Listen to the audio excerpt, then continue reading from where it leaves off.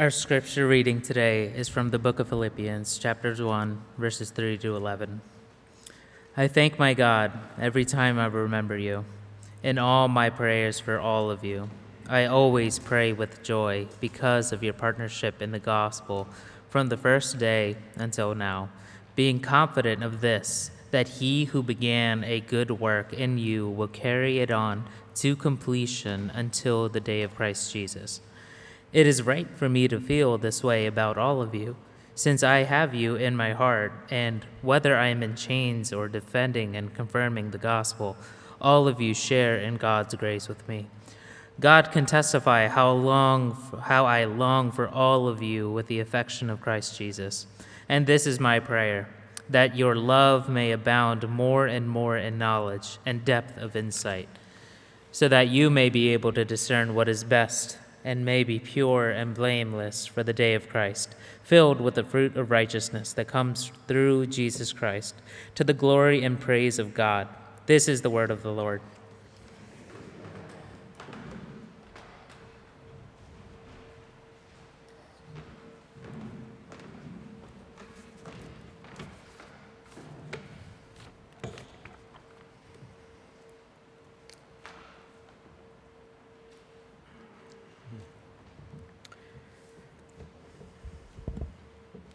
Growing up as a kid in Florida, we always had large family gatherings around the holidays, like many of you, I'm sure. There were multiple generations of family present, including, my great-grandparents, grandparents, my parents, and just 20, 25 people in a house celebrating together. And the two biggest holidays for my family were, of course, Christmas and Thanksgiving. Thanksgiving was a great time of being with family and friends, because we also had friends over with us as well, which was just, as a kid, was so exciting to be able to have my friends come and celebrate Thanksgiving with me, and my family, who had cousins my age, and even uncles my age, some even younger than me, and that's a different story.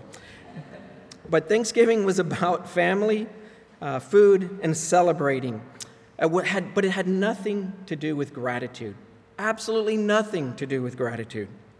Later, after getting married, Karen and I would celebrate Thanksgiving with our immediate family, sometimes with her family, but more often than not with my family, as they lived closer to us.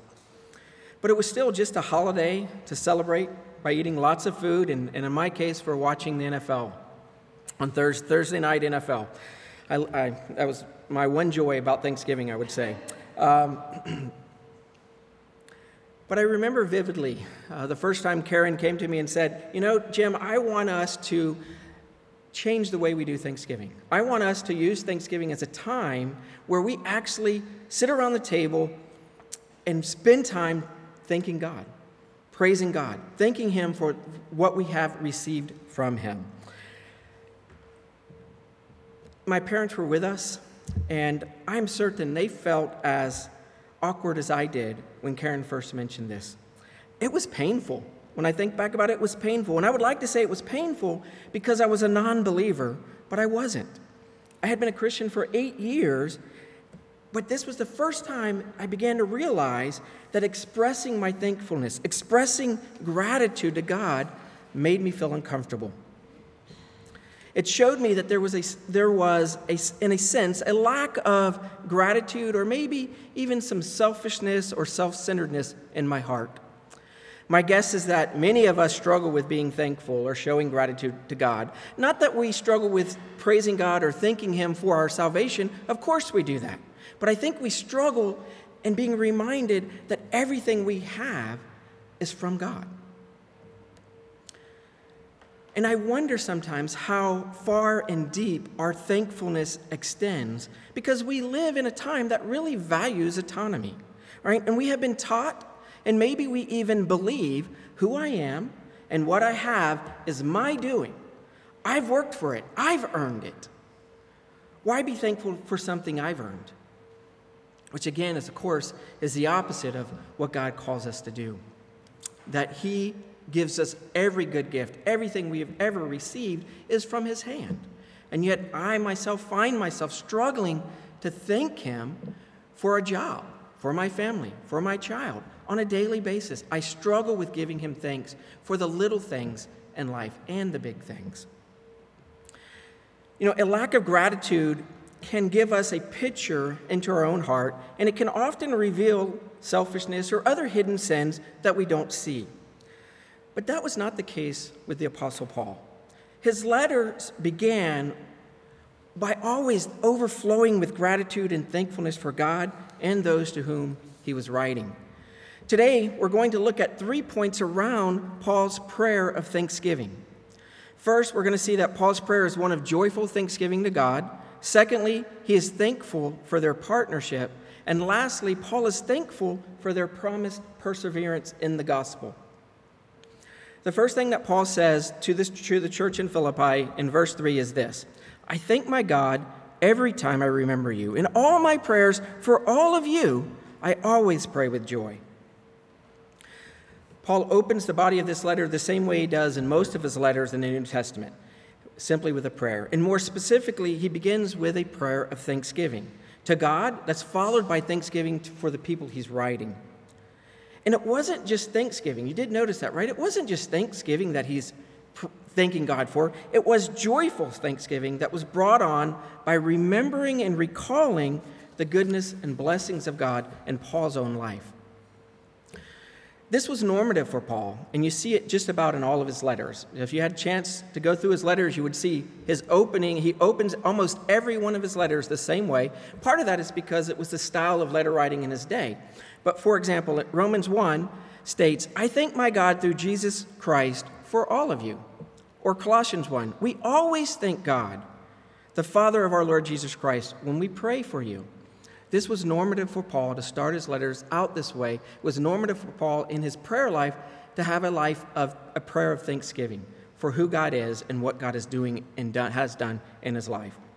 Paul was a man of thanksgiving, a man who understood that all good gifts come from God. And he was defined by his joyful thankfulness. One commentator says it like this regarding Paul. He says, Paul is a man who sees everywhere the grace of God at work, in every life changed, in every kindness given, and in every trial.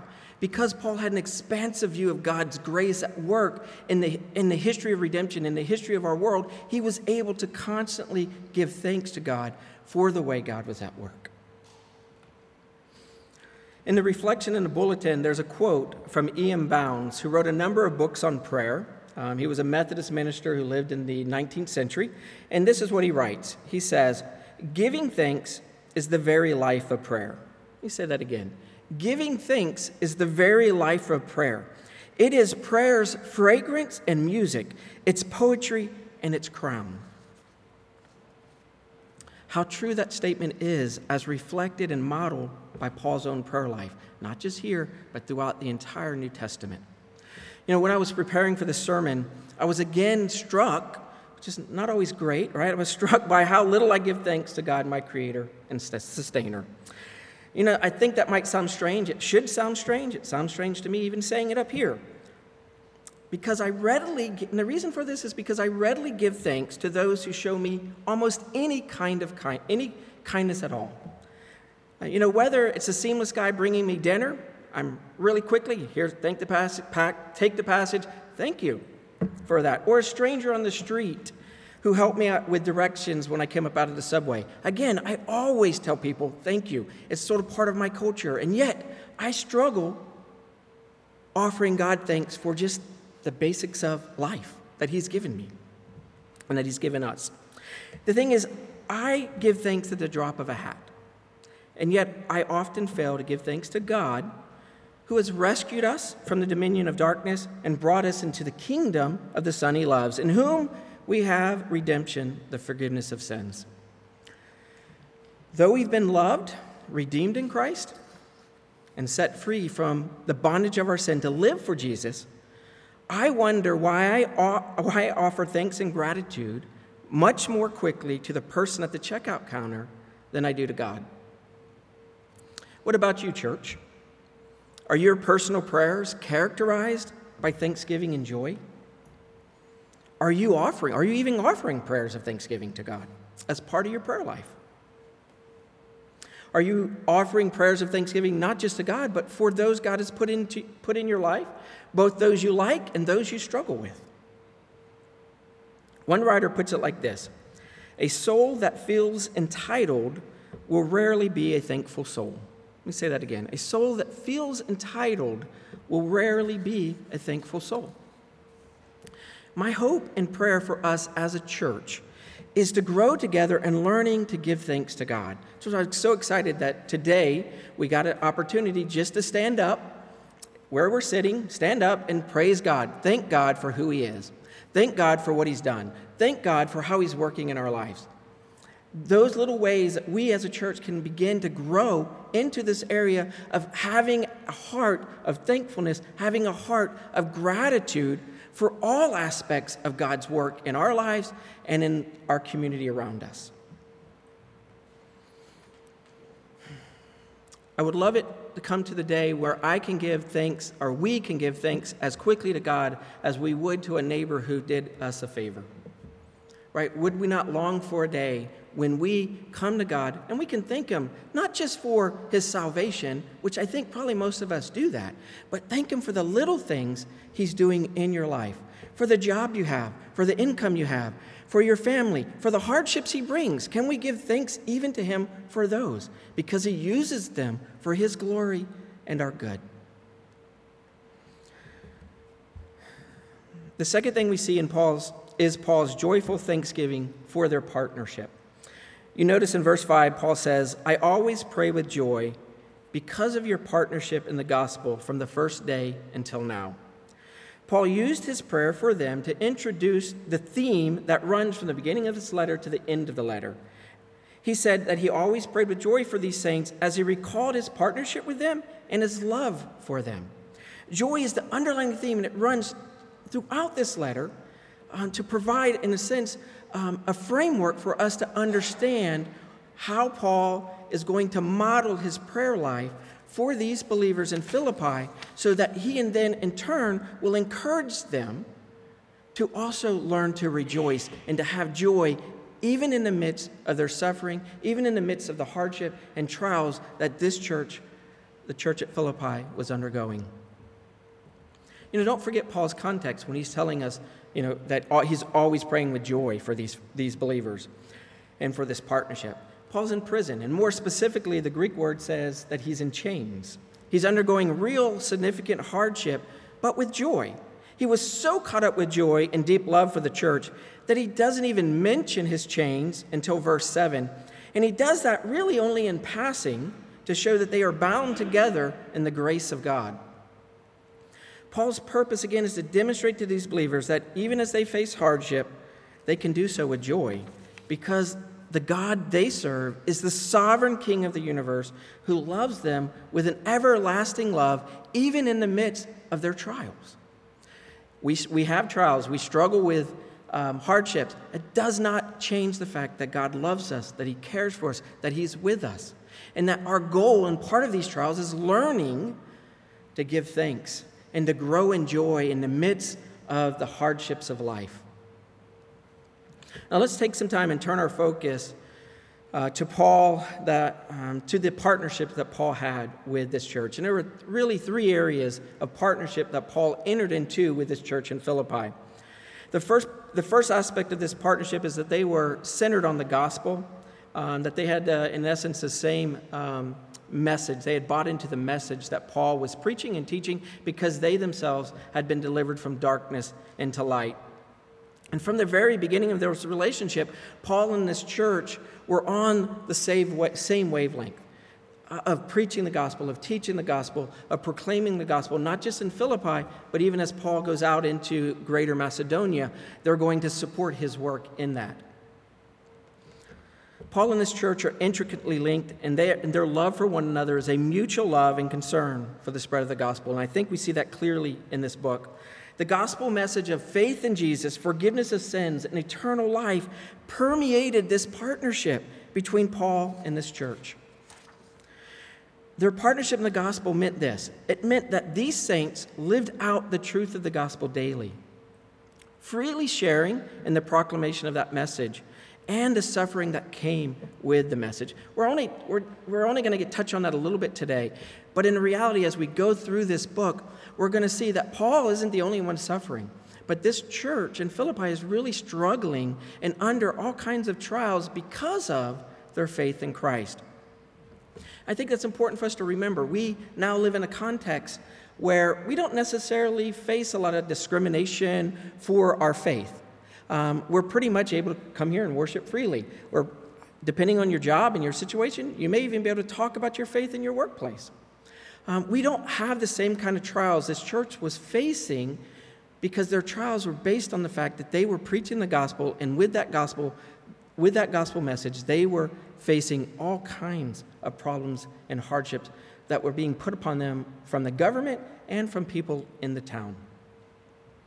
The second thing I want us to see is they partnered with Paul through finances. I mentioned last week that one reason Paul wrote this letter was to thank these believers for a financial gift sent to him. That gift was the last of a number of gifts that this church had sent to Paul over the years, over a 10 or 12-year period. In chapter 4 of this book, Paul says that when he originally left Macedonia in its region, that's the region of Philippi, that no church entered into a partnership with him except these believers in Philippi.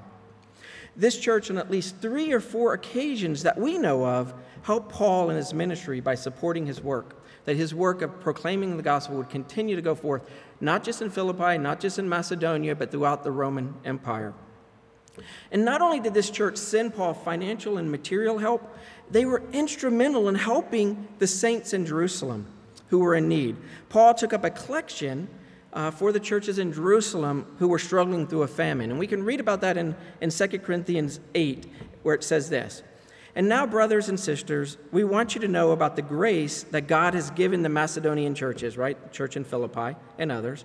"In the midst of a very severe trial, their overflowing joy and their extreme poverty welled up in rich generosity.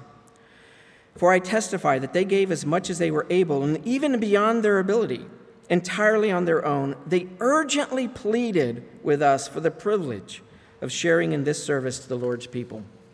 And they exceeded our expectations. They gave themselves first of all to the Lord, and then by the will of God also to us." Did you hear that from 2 Corinthians 8? Did you hear what Paul said? They urgently pleaded with Paul for the privilege of giving to help this church in Jerusalem.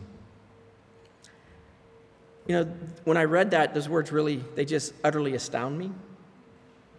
I don't believe I've ever pleaded with someone to give away my money, ever. And yet here's a church, not just a person, but a church who's pleading, desiring to help those in need, and not just out of their generosity, but out of their hardships, out of their trials, out of their poverty. They're going to dig deep into their pockets to help other brothers and sisters in Christ who were in dire need, even in worse need than they were. This church in Philippi, they were not just known for the proclamation of the gospel, but also for their generosity, which begs the question for us as a church: what are we known by? You know, I think we're known as a church that preaches the gospel. We're known as a church that engages in the community. But are we known as a generous church? Are you generous in your own heart in the way that you interact with money? That's a different sermon, so I'm not going down that route. Just something to think about. Do we approach our giving to the body of Christ as a privilege and sharing with those who are in need?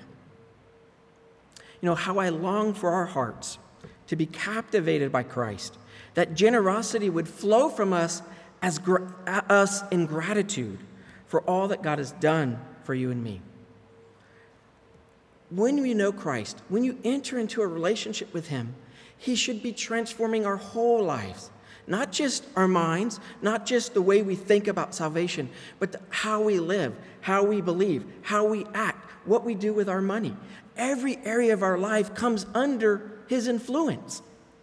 And part of that is learning for us as a church, united to Christ in faith, united to one another in Christ, is learning to grow in gratitude, grow in thankfulness, not just with the things we receive, but even in giving and willing to give generously. Real gospel partnership flows out of a love for the church and the cause of Christ, and it's willing to give repeatedly and sacrificially, even when it hurts. Lastly, we see that they were partners committed to the same mission. The Philippian church was not just committed to Paul financially. They were also committed in their willingness to send out their own members to help Paul in his ministry.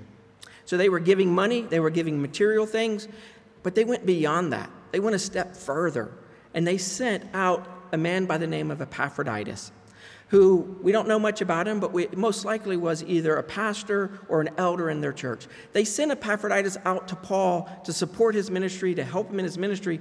And Paul tells us later on in this book in chapter 2 that Epaphroditus, who sent out, almost dies in the service for Christ. Their partnership was never just one way.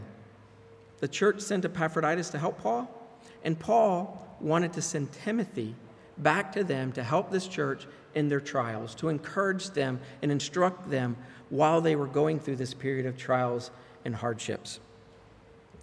Sinclair Ferguson, who's a pastor, Bible teacher, says, "Your checkbook is important, but it's not all important.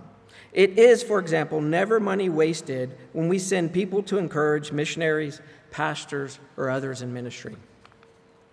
Karen and I can attest to this truth. Some of you may know this, and some of you may not. We served with our denomination's arm of our denomination's foreign missions department, I'll call it. It's called Mission to the World. We served with them for 10 years in Eastern Europe, helping plant churches and revitalize churches in